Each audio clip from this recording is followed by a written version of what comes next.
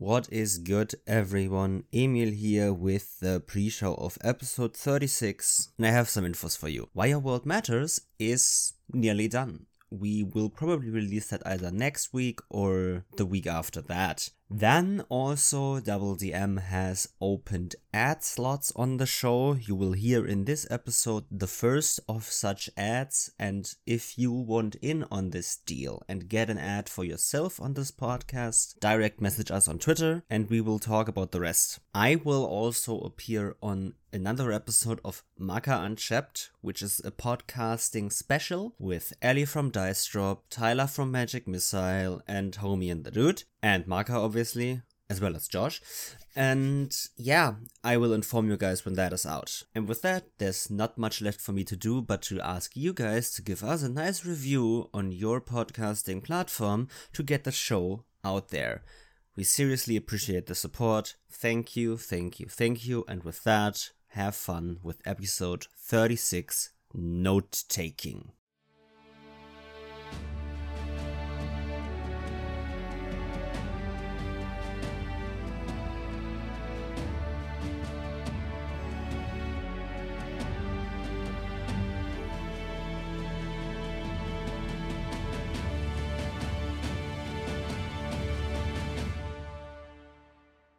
Annyeonghaseyo.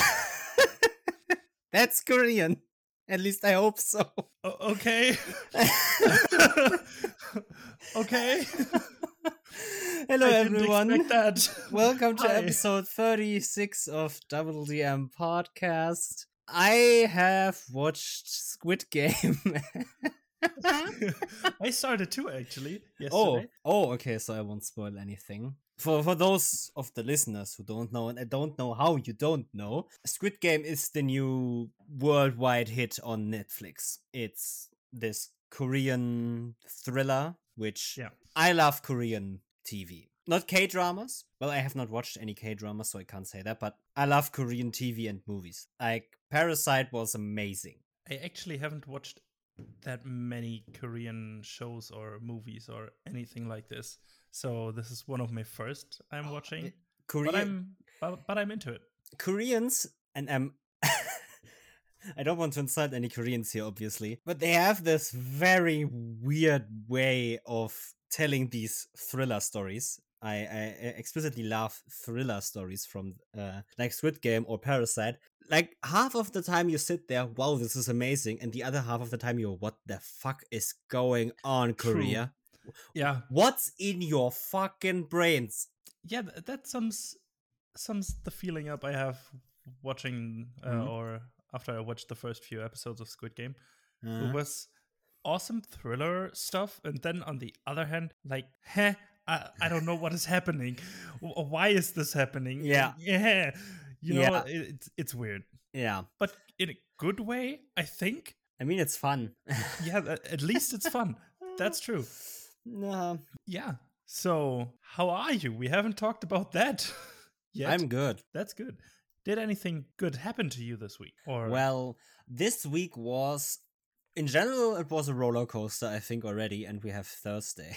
I'm hoping for the next few days, but oh boy, Monday, Facebook, Instagram, WhatsApp, whoo, Yep. that was fun. Just- Tuesday, whoo, or Tuesday, Wednesday, whoo, Twitch, ha. The internet is not safe. Yeah, it definitely isn't. It's been so much fun reading everything. Yeah, all the drama that happened. I read a meme online where, I mean, Oculus, the Oculus store and stuff, is also from Facebook. Yeah. I read Just that second one. imagine someone being stuck in the Oculus. It's like something like Sword Art Online. I can't find the logout button. Where is it? Yeah, there was a viral tweet on this. You were joking about the Facebook going down, but remember, all those that were logged into an Oculus are now stuck in there. And if they die in game, they die in real life. Yeah. I literally cracked up at that show. It's hooey, boy. Yeah, it was a wild week. Okay, but let's talk about the elephant in the room with the Twitch leaks. The most paid Twitch stream of that period, I think it's 3 years, back to October 2019, is Not a gamer, not a hot tub streamer. It's Critical Role. That's insane. I expected them, like, when I heard about the list, I expected Critical Role to be the top 10, even top 5, but not top 1. Yeah. That's I'm gonna say that. I did not expect them to be the top 1. I knew that they were, since like 3 years ago, have always been in the top 10 of Twitch subs, and they only stream once a week. So that's an achievement in and of itself. But that money, I mean, it's a lot. It is a lot. That's all you gotta say. It's a lot. It's a lot of money. Yeah. The thing about it is, like, we both always knew Critical Role is a company, right? We've never been in this position of saying, they're just a Twitch stream of friends playing D&D. No, they're professional actors, professional voice actors that started out as a group in a network. Geek and Sundry wasn't just a channel. They streamed on Geek and Sundry before.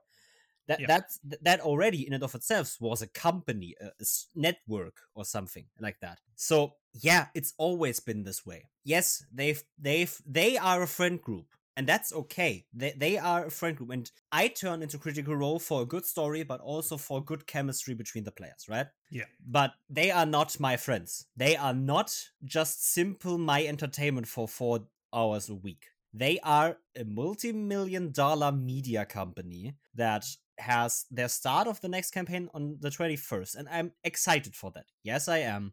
And it's gonna be in theaters in the US, which is another whole thing to unpack. Like, I haven't heard about this yet. You haven't seen the announcement? I haven't yet. I have heard when it is going to be starting. Yeah, and a little bit about it, but I haven't heard about in the state of the role, or whatever they call it. They said that the first episode is gonna be broadcasted in cinemas across the US.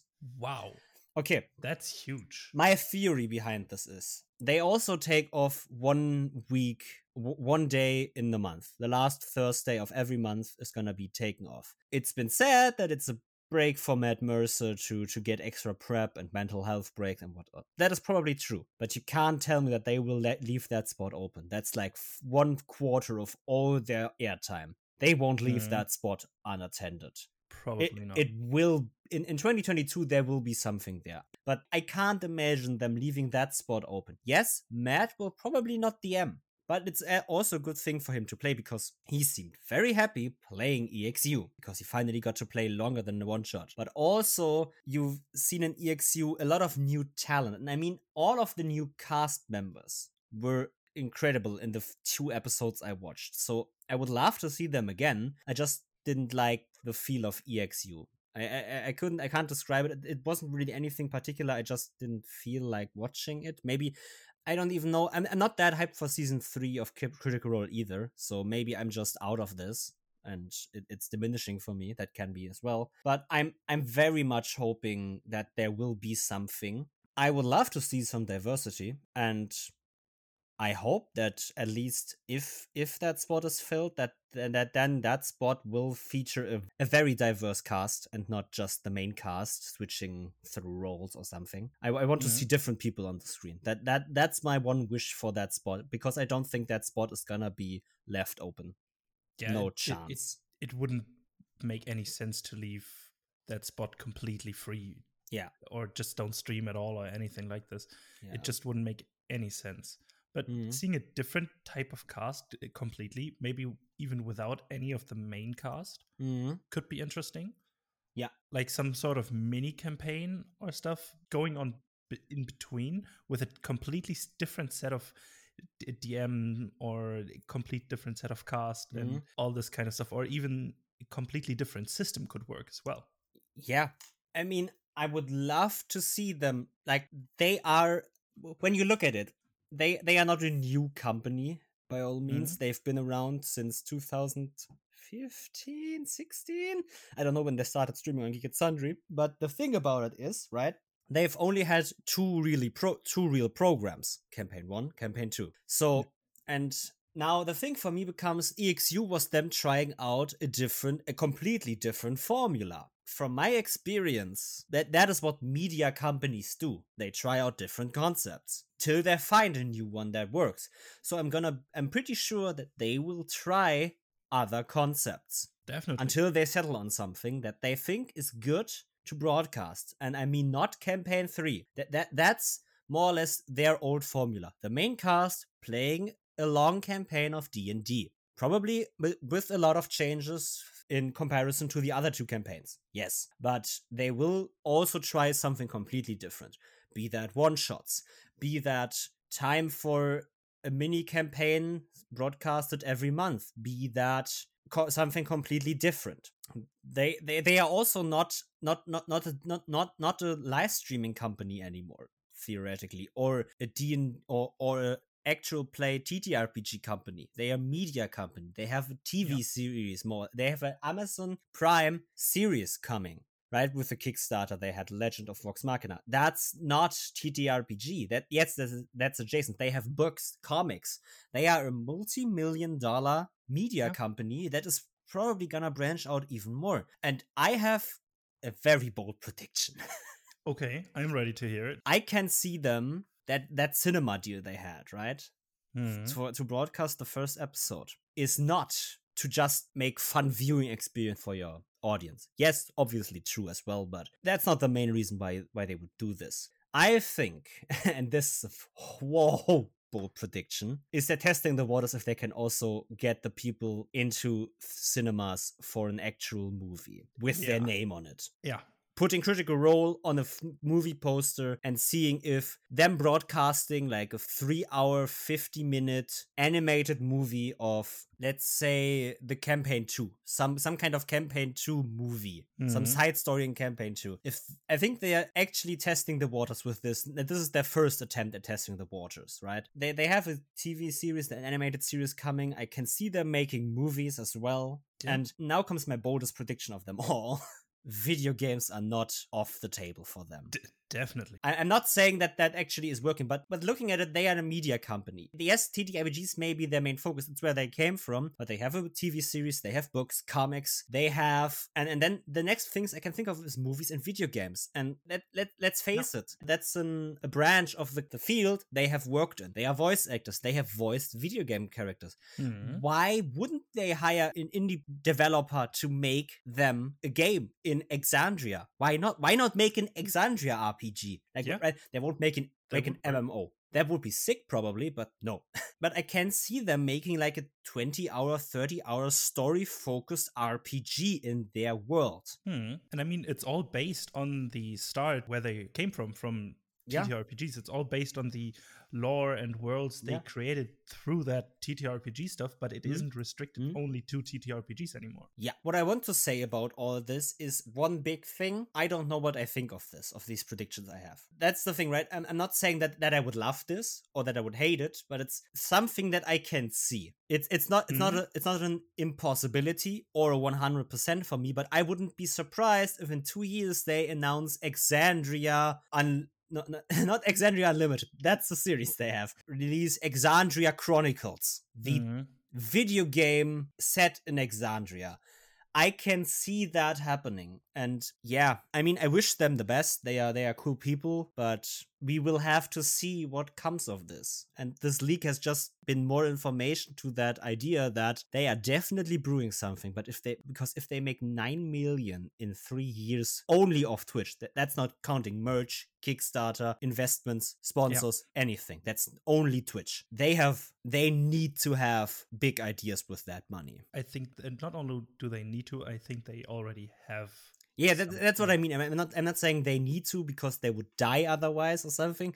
It's more they need to have because I just can't see a world where they wouldn't have. I can't see Matt Mercer jumping off in a pool of dollar bills. Exactly. With that money. I don't see him doing that. You try to gather and money to make something happen. I think this is the vibe I'm getting off from them as a company and as individuals. They're not like Dagobert Duck or anything. It's just no. You have the money and they want to do something with it. Yeah. And I think they will. I'm excited for what is happening around this or what is going to come from them, and yeah, we will see.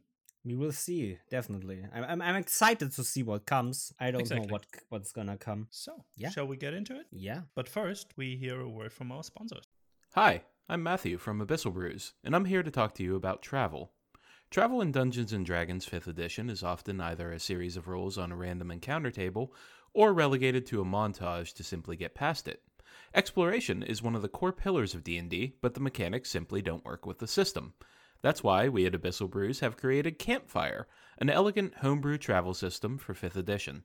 It resolves travel in 15 minutes while also having plenty of room for added roleplay. It brings creative skill use and neatly slots into any type of campaign, whether it's an official adventure or a homebrew setting. Meaningful windfalls and hardships keep travel impactful without stealing the show. It's out now on Coffee, DriveThruRPG, itch.io, and Roll20. Hello and welcome back from our break. We are back with you to talk about the topic today. What is the topic today? Note-taking, my friend. Note-taking. So we're talking about notes. So yes, the thing we do. Because TTRPGs are also sometimes called pen and paper games or pen and paper role-playing games, right? Yeah. That more or less pen and paper implies note-taking. You write something down to remember it, because for most people in the world, if they write something down, they remember it better in and of itself, but they also have something to look at if they forget, right? That's exactly why you take notes. I don't have to explain why people take notes all the time. But I think it's important to look at that when people take notes, everyone takes them differently, right? Nobody takes the notes the same way. So if I take notes, I can already tell you won't be able to decipher my notes, because I take my notes in a very cryptic way, because I need to pay attention to what is happening, right? The thing is about when I'm in university, I take notes of the lecture, but I take them the way that I can still pay attention to the lecture and get every note, because when the prof writes something down, I obviously need to wait till it's written down so I can write it down, right? So I'm a little bit behind them, and I need to take my notes so that I stay on top of things in the lecture still, right? And that's the same for TTRPGs. You take notes, but you still need to stay on the topic, right? Note taking shouldn't distract you from the session you actually want to play. Exactly. So I think the biggest question becomes what or how important is note taking actually? I think it depends on your position. If you are the GM, I think it is very, very important, because you need to keep track of what is happening with the group and around the group in the world. You need to cross-link your notes of the session with the plans of the world and your general structure of the adventure you are planning. So you can link them back in and create a good story around it. But as a player, it just is basically a quality of life. You don't necessarily need to write down every single detail about the world. So it is not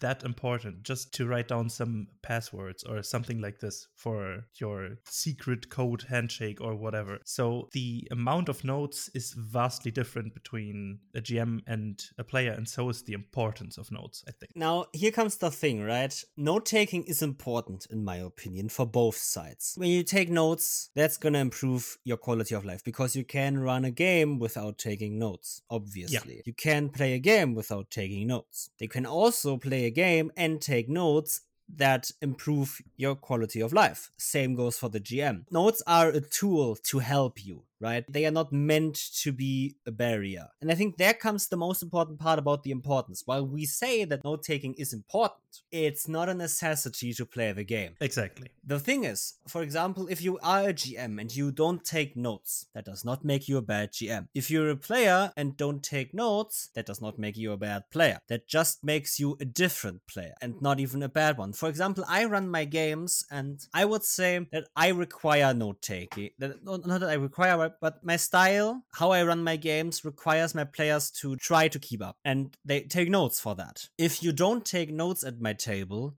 that's not a necessity. You don't have to take notes. I don't care, right? My playstyle still accommodates you, even if you don't take notes. Though I will say, a note-taking player is something I will take. I love players that take notes, because that's what they can do, right?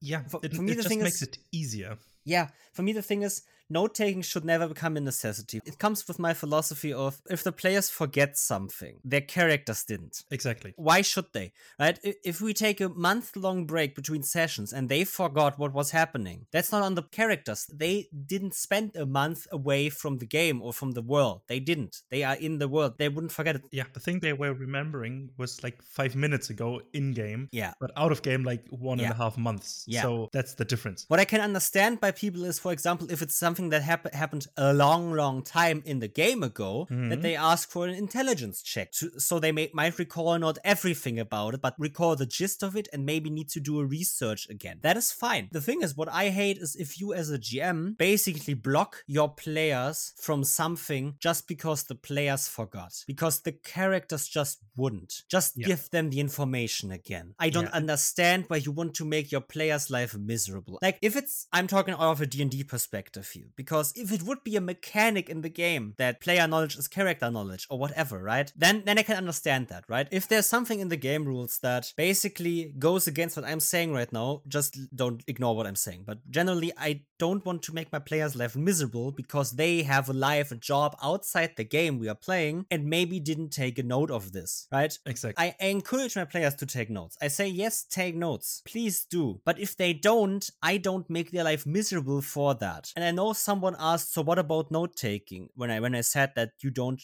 hide crucial information again from the players, just give it again if they forget something. Someone asked, what about note-taking? Is it just useless at your table? And I'm like, no. The players that do take notes get their time to showcase that they paid attention and took notes.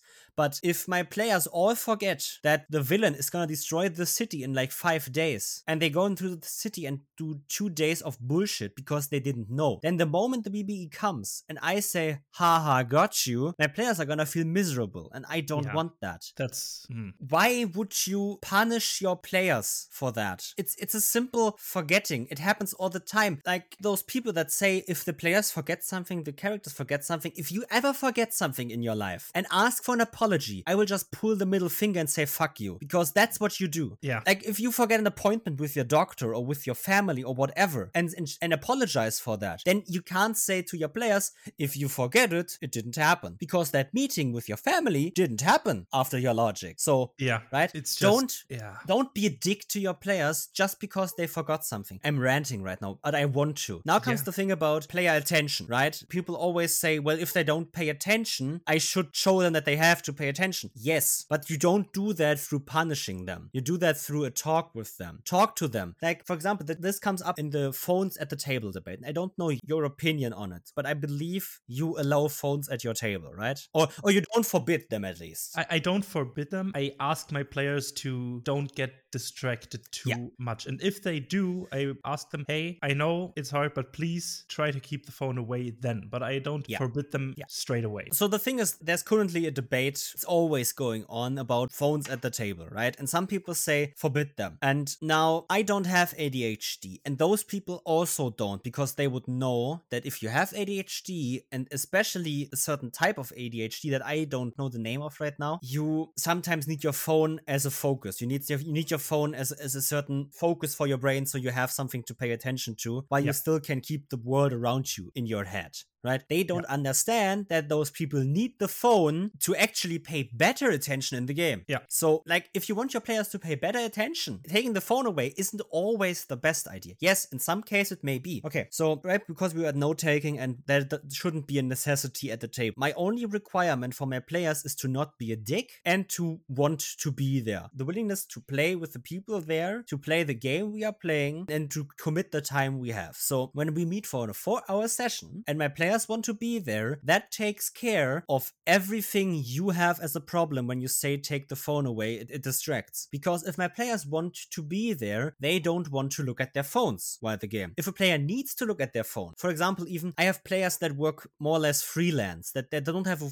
certain work schedule, that when their boss calls, need to answer that call and can say, I can do that in 3 hours. I'm currently doing something else. And the boss says, okay. I have a player that when they get a call, need to answer that call. If I say take the the phone away, I would maybe even risk him losing his job, and I can't do that. Yeah, because life happens. You can't change life. You have to plan your free time or your free time activities like D&D around your life, not your life around your free time activities. Yeah, I don't pay my players, so I can't ask of them to also honor a certain contract we have. Yes, we have a social contract of being nice and wanting to be there, but a work call, a call from your girlfriend is more important than my game. And I understand if you have to answer that call or that text. That's why I don't have a problem with people using their phones to chat. If they, however, browse Reddit for an hour at the table, then okay, yes, that's a problem. But not the phone is the problem. The player itself is the problem. They don't pay attention. And if you take the phone away, they will find a different way to don't pay attention. They don't want to be at your table. That's a talk you need to have. That has nothing to do with the phone being the distraction. The player is actively searching for a distraction. The phone is the easiest one. Taking it away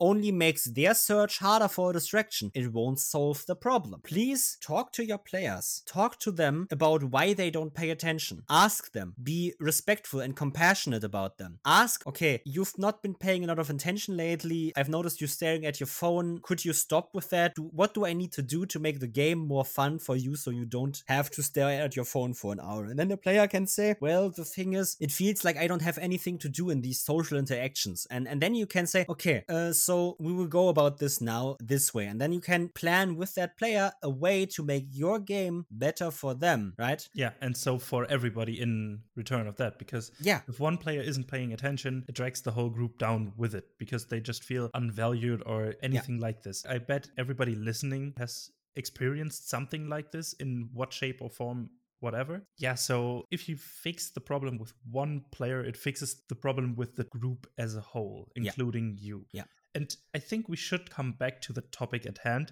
But one thing I want to say again. Yeah. Go ahead. And if a player, after you've tried to solve the problem with them, after you've tried that suggestion I made of talking to them, and they still don't pay attention, please, DMs, don't think you're not allowed to kick your players. Yeah. I have friends that are not good TTRPG players, period. And I've tried to get them into the game. It didn't work.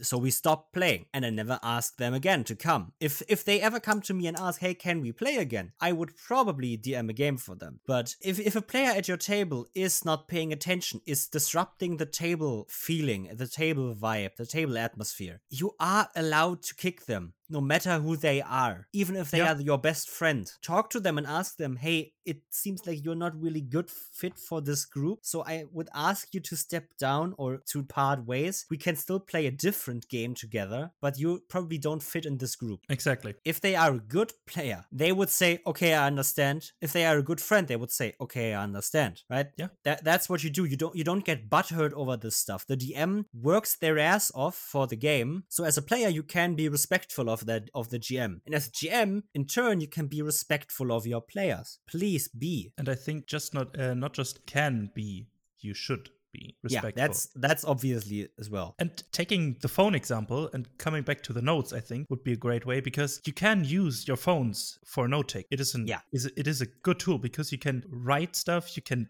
picture stuff, you can take a photograph of the whole table or stuff like that, or of everybody else's notes or anything like this. It's awesome. And what I like to use the phone for is for spells, for spell descriptions. There are beautiful applications which you can use for that, and this helps players who need their phone as a focus for being able to focus on the game a great way, because they can focus on the mechanics of their character and the game itself while keeping the focus on the game itself as well. Yeah, I mean, D&D Beyond is the best example. Like, if I play in person, I don't have paper on my table anymore for my players. Now, I know some people like that, right? They can like that, but I like if there is the least amount of stuff on the table for, like.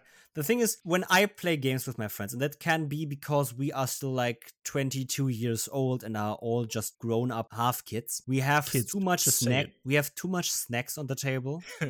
We have drinks on the table, and paper on there just clutters everything. And if a glass falls, right, the paper is basically gone. Most phones are waterproof at this point in time. And the thing about it is, most people don't have the phone laying on the table, so the phone is more or less safe from the drink. I can understand understand why you like paper, and I can understand people that like paper. Really, I do. It's great. I was this way a long time, but I switched to digital note-taking, actually. Yeah, I think especially the pandemic made me also switch, because I always had paper on my table. And then after discovering D&D Beyond, really, I was like, well, do we need that anymore? I just tell my players, here's the app you download, you go into your browser, there's your character sheet, done. And everyone was like, okay, cool, perfect. What do we do now? Now we play. Oh, even digital rolling. That's also great. If a player forgets their dice. Yeah, perfect. But the note-taking thing with digital is, I think I fell in love with OneNote. I just fell in love with this program because it helps me keep track of all my notes and cross-link it in such a easy or organic way for me. I can just use it like I would use pen and paper to take notes, but cross-link different pages, which I can't do on paper, which made me switch between those two mediums. I DM with a tablet, right? I don't DM, like, if I DM even in person, I have my tablet with me. I still need to find it for when we play again this month. Because I didn't use it at all, because it's also my university tablet, right? And OneNote is on there, right? And I have a pen that I can write on. And basically that's how I sit there. I sit with the tablet in the hand and write with the pen.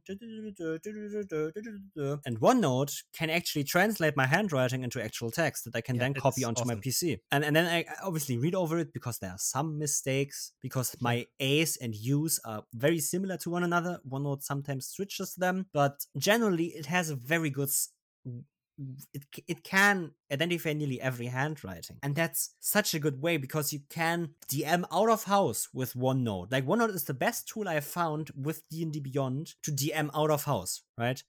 Where I don't have all of my stuff on my PC right next to me here. If I go to a friend's house and DM there, I only need the tablet with OneNote on it, D&D Beyond, so I need an internet connection, and then I can also open my OneDrive where I have all my other saved documents, like pictures or music, and that's where I can pull the rest from. But I only need OneNote, and then I come home, open OneNote here again, and it syncs with my actual PC, and I can pull every note there, pull it into my campaign planning, and use it there. And that's such a beautiful way to work, right? There are other tools that do that as well for you, right? You don't have to use OneNote if you don't want to, but OneNote is, for me, one of the best tools I've ever used. Yeah, it's a free tool. It syncs with every possible device you have. And what I like about it is I use a laptop usually, because I don't have a tablet where I can write on. But even if I don't have an internet connection with my PC, I still have OneNote linked on my phone. So I can, in a ditch, I can just write the notes down there, and then it syncs to my PC as well, and then later to the laptop. It's just interconnected, and this makes it so great. Yeah. I mean, the syncing part of your notes is just great. You can't say anything about it. So, especially now, I want to ask you, as a fellow DM, how do you take notes as a DM? Obviously not in the middle of my explanation of stuff, and not in the direct answer of my players, because I need to react to this. But in the meantime, when they talk between themselves about what is happening, I like to take notes in this time frame and about the basic things they decided. So basically what happened, what I said to them, what they decided, and then after they decided that, I write that all down. Oh, this is interesting. I just thought of something. I don't know. I probably need to test it, but I'm just gonna put this. I think I'm gonna make a decision tree for my sessions. Ooh. Start at the top at some point in time, and then every time I put a decision in front of them, that's somewhat meaningful, right? Every decision is meaningful, but right, if the decision is you enter this room, which point do you go to first? Do you first talk to this person or this person? But the outcome of that will not really matter, because they will still meet this person, which is actually important, right? That's not what I'm gonna write down. But every time they make a decision that's actually mattering, I write down all the other options that haven't been taken and the option that has been taken, and that's the new starting point for the next decision. And when I do that from the beginning of a campaign or from the beginning of a point, I can get a decision tree for the whole story arc, and then I can, in my mind, play the next few through, the next path from the beginning through. If they would have taken that would have happened. Maybe that still happens, but through a different decision now and through a different impact. What could be awesome about this is you also have a campaign log already through that decision tree. Yeah. You know how the sessions were going, at least in a rough terrain. So you know which options they choose or they chose when they had the choice, and you know what roughly happened in that session. That's a good idea. I mean, I need to playtest that as well. I will steal that. It still is playtesting. The thing is about it, as an IT, I don't want to say specialist, but as an IT student, I've learned some stuff about trees and decision trees themselves. And let me tell you that that's still a lot of work to keep track of and to actually make sense. So I wouldn't tell everyone to do that. But I think it's a thought to think about. Think about if you want to do a decision tree, right? I will definitely try it because in most of my campaigns, I have basically a decision tree in my head already, at least in a rough terrain. So I know if what they can do. I mean, this is something you need to think of as a DM anyways, to give your players the options to choose from. And why not just, for me at least, why not just write them down and then see how or if the decision tree. I mean, you don't even have to present all options, right? The thing is about the decision tree, it only presents a limited number of options per choice. That's the problem of a decision tree. The thing about it is, though, that in TTRPG you build that reactively. You build a reactive decision tree. Your players make a decision, and then you think about what other decisions they could have taken. You can even ask them after the session, what were your other options here? Yeah. And then you make your players think about it, and maybe they learn something from that as well, for their characters and the story itself. So I think it can be a win-win. I definitely need to say, though, however, that's just a thought that came to my head, and I definitely want to test that now. It's not an advice for people to do, but I advise you to think about this, because I think it can be very interesting to think about this. So, especially for me, how I take notes with OneNote, like you said already, is I take notes of especially stuff that, So the thing is, for me, I don't take a lot of notes as a GM, but I take important notes.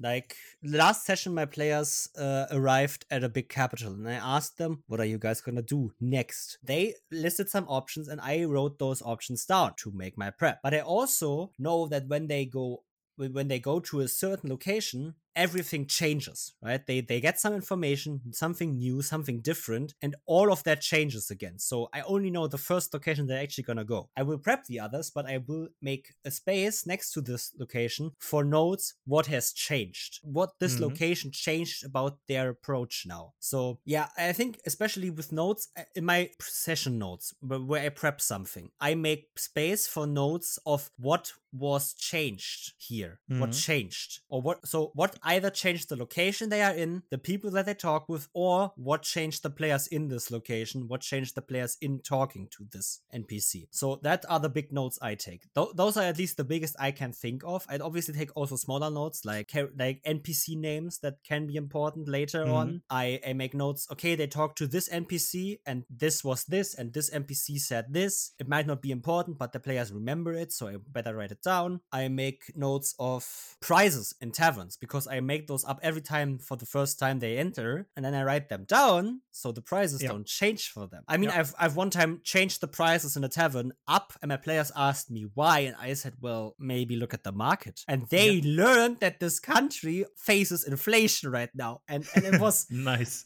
It's such a simple change, right? But it gives again so much. Now we again world building if you change the prices in a tavern. Yeah, so that's also what I write down. I write down the simple details that you don't pay attention to in prep, and the big strokes of this changed. Those are my two type of notes as GMs. What I usually do is the in-session notes, same as you, what changed, and the small details which I just overlooked in prep or just forgot to write down. But after the session, I usually wrote down what they did in the session, roughly.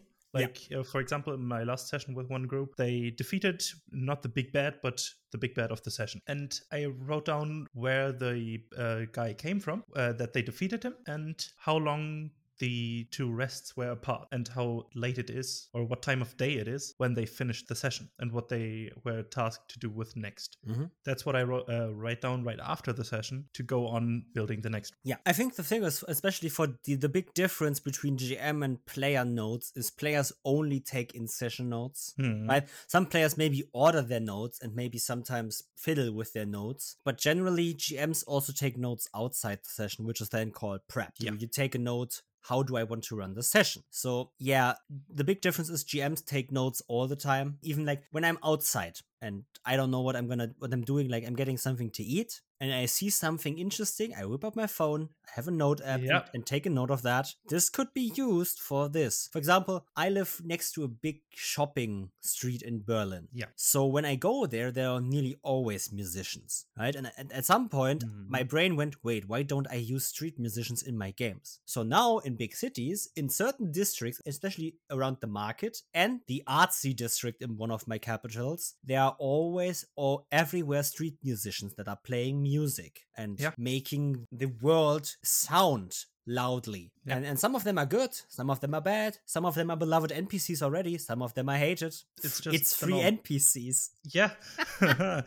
Well, I like to use something similar, but not. I obviously my surroundings when I walk outside, but I'm addicted to music basically. And every time I listen to music and listen to the text, and sometimes this gives me some sort of inspiration for a story beat I could use, and then I just write it down real quick with my phone. So I had recently listened to a song where the text of the song would perfectly fit a political intrigue or revolution kind of thing within a big city, with conquering the nobles and all that stuff, blood in the streets and all this crazy shit. But using these song texts and notes, I can then use to create a story arc. Oh my god, I just had a great idea.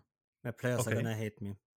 Okay, so Phantoms of Chaos players, please listen away for the next 2 to 3 minutes. Okay, they're gone now. Okay, the thing is, I've just realized, right? In my game, there's an uprising. There's a revolution. And I have these street bards. And obviously, they have heard the news. And obviously, they are gonna change their tunes. And obviously, I'm gonna write songs now. Yeah, nice. I remember Dishonored 2, where you were in Kanaka. And in every level, there was at least one bard or one street musician that sang a song about an uprising, about the queen, which was you, the player character, being dethroned, being usurped, and, well, now on the run. And they basically sang about how the working class was oppressed by this usurper, how you as the queen were betrayed, and all of that stuff. And I'm now thinking on this, I can make these songs as well. I'm not a songwriter, but I can at least make it feel like there is, like, culture around this is changing. Art is now changing because of that. Yeah, right as you said this, the first thing that came to my mind was, I will ask Paul, the guy who wrote our intro song, to on Spotify as Screwdiver. Exactly, and he's going to release some new songs pretty soon, I think. So keep checking that out. But I will ask him to maybe, just maybe, write some minor little bard tunes that I can just sprinkle in as sound effects for my campaigns. They walk through a city and they just hear a bard singing. And then there will be a bard singing about the campaign that is happening or has happened, or maybe foreshadowing things if they listen to the background music. Yeah, that may be a thing. That's an example of using your skill set for D&D, right? Yeah, like it's not yours, but Paul's, and but using your friends, haha. It is still a skill set to my available to me because he's a good friend of mine. So it still works. Okay, so the thing is, the next question is, since we talked about how we take GM notes, what about player notes? What notes do you take as a player? Usually about what ways to get from A to B there are and what possible challenges that could arise there. Mm-hmm. Or the descriptions of NPCs that feel important. Yeah. Okay, so for me, the thing is, as you mentioned NPCs instantly, the biggest thing I find is what I see new players do or new people in note-taking do is writing down names. And I can't tell you how dumb that is. Yes, names are important, right? You should remember the name of an NPC. But if you write down the name, you're gonna forget what the name is for. You need to write down what the NPC actually is. So, okay, let's take one from my games, Lord Richwater. If you write down Lord Richwater, you will have forgotten in 5 sessions who that is. But if I tell you Lord Richwater, the richest merchant on the south coast, who is your friend now, who you were supposed to protect for like 3 sessions, you are gonna remember if you write down richest merchant on the coast. Yeah, personally, I would write down richest merchant on the coast, friend, Lord Ridgewater. Yeah. These are the 3 bullet points I would write down. You need to write down strokes, feelings, descriptions, not names, not places names. Names don't give you anything, right? Sure, if a name is High Tower and the place is a high tower, that's all you need to know. Sure. Yeah, but the thing is, if High Tower is a city that's actually known for its high mages that sit in high towers in the city, you don't get that information from that note. You need to get note taking, especially as a player. For me, is a craft you need to hone. And if you don't want to hone it, again, coming back to what we said in the beginning, you don't have to. You don't have to take notes. If you want to, try to get good at it, because you are probably not in the beginning. The thing about note-taking is you need to know what is important and what is not, because you need to keep up, right? That's what I said, why I said this with the university for me. I need to know what I need to write down, and that's a skill you need to have. You need to know what you need to write down. And this just comes with practice. You just have to do it to get the feeling for it right. It's basically building your perception or your passive perception about what is important and what is not. Exactly. That's the thing, right? In one of my games where I'm a player, I take a lot of notes, and the GM has a certain NPC reappear as an example. And that NPC talks differently. In my notes won't be much about what they are actually talking about. But the first thing I'm writing down is different. Something happened. And then I can listen to what they are saying. Then they are talking about a certain city. I'm writing down the city. What happened there is my next question. And that is the question I write into my notes. Because then I know this city may have changed this NPC and I need to know what happened. And that's the general information I should get from this talk. Not that the city is somewhat important. That I know, obviously. But the actual thing I should know is the passive stroke. This NPC feels different. Why is that? And what I like to use is, coming back to the names real quick, it just came into my head. I don't use names as notes, but as headlines for different note sections. Yeah. If I want to take notes on the city Hightower, for example, I don't write down city Hightower and then blah, blah, blah, blah, blah, but I use the section Hightower as a headline to then write notes below that, like Mage City, Archmages, blah, blah, blah, all that stuff. Yeah. It just came into my head. Sorry for the interruption. As a player, there's a big problem of the luxury DMs have in note-taking. And this might sound weird, but DMs have the luxury to rearrange their notes however they see fit. Players don't. Players just don't, because they don't see the big picture. Yeah. Because if they do, they don't need to take the notes anymore. The notes are to see the big picture, right? You need to keep track of the details so you can see the big picture after you've memorized all the details. Exactly. DMs can, however, rearrange notes and switch some stuff up because they know what that note they took is actually supposed to mean. Players don't have the luxury of that. So you need to be very good at structuring your notes. That's why your headliner is so important, because then you have a structure. Then you have a block you can actually move later on in the campaign. I've actually had a player cut their notes into certain pieces so they can rearrange them on the table, which I found phenomenal. It kind of ties into the theory crafting with the red string and stuff. Yeah. It looks weird, but it actually works to get a little crazy with theory crafting. It kind of helps, actually. It's insane. So to the people out there that now want to take notes, we'll advise watch all of Critical Role Season 2, because Marisha Ray is the best note taker you will find. Exactly. Oh my god, right? Basically getting the plot 40 episodes before Matt Mercer actually wanted to reveal it is genius. Okay, well, Matt probably didn't want to reveal it at any point, but right? Yeah. Marisha took so many notes that she needed a new notebook, after that one. And I think she's at the point where I am, episode 120, I think. She has started her third notebook and is halfway through it already. And these are thick notebooks. So the thing is, you don't have to do that, but you can see why note-taking is so important in Beauregard and Marisha Ray herself as the character, because you can see how important the notes were for the game, how they changed the way she plays. Yeah. And that's what you can pay attention to this. That is a player trait that I love to have at my table, but again, it's not a necessity to have. You can also be Travis Willingham that forgets his own name. Yeah. Yeah. And what I like to say again, having such a theory crafting, note taking maniac, to say it like this, it can be, or it is usually a lot of fun to just theory craft with papers flying everywhere and connecting different dots. It's just an amazing amount of fun, usually. Basically, if you want to get better at note taking, watch Marisha, watch what she does, how she writes down, and what when she reads her notes is important, because then you know what she actually writes down. And that's the information that you should need to extract, right? Note taking isn't much about taking the note. The writing down is more or less easy, but the most important part is again extracting the information that the GM gives you. And I know I'm an asshole when it comes to this, to my players, because I love hidden meanings. When they write down 5 sentences, like if my players were fast enough to write down the whole dialogue they have with an NPC and read it again and again and again, they might see that the NPC has sprinkled hidden meanings in there that would blow their minds, but they're not. Asshole.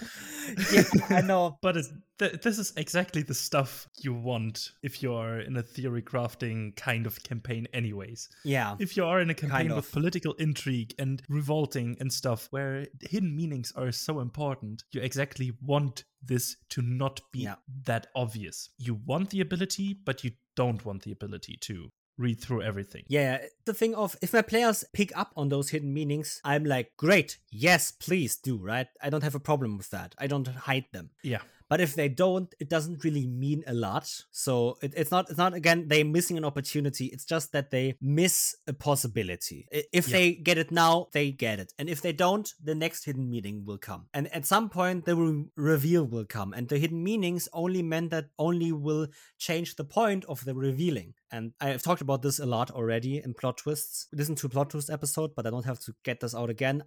If you are a player, learn how to extract information when you want to take notes. If you don't want to take notes, you don't take notes. If you want to, try to take them and try to get better at extracting the information your DM actually gives you. Because names are not important if you have the feeling down. Locations are not important if you have what the location provides down, right?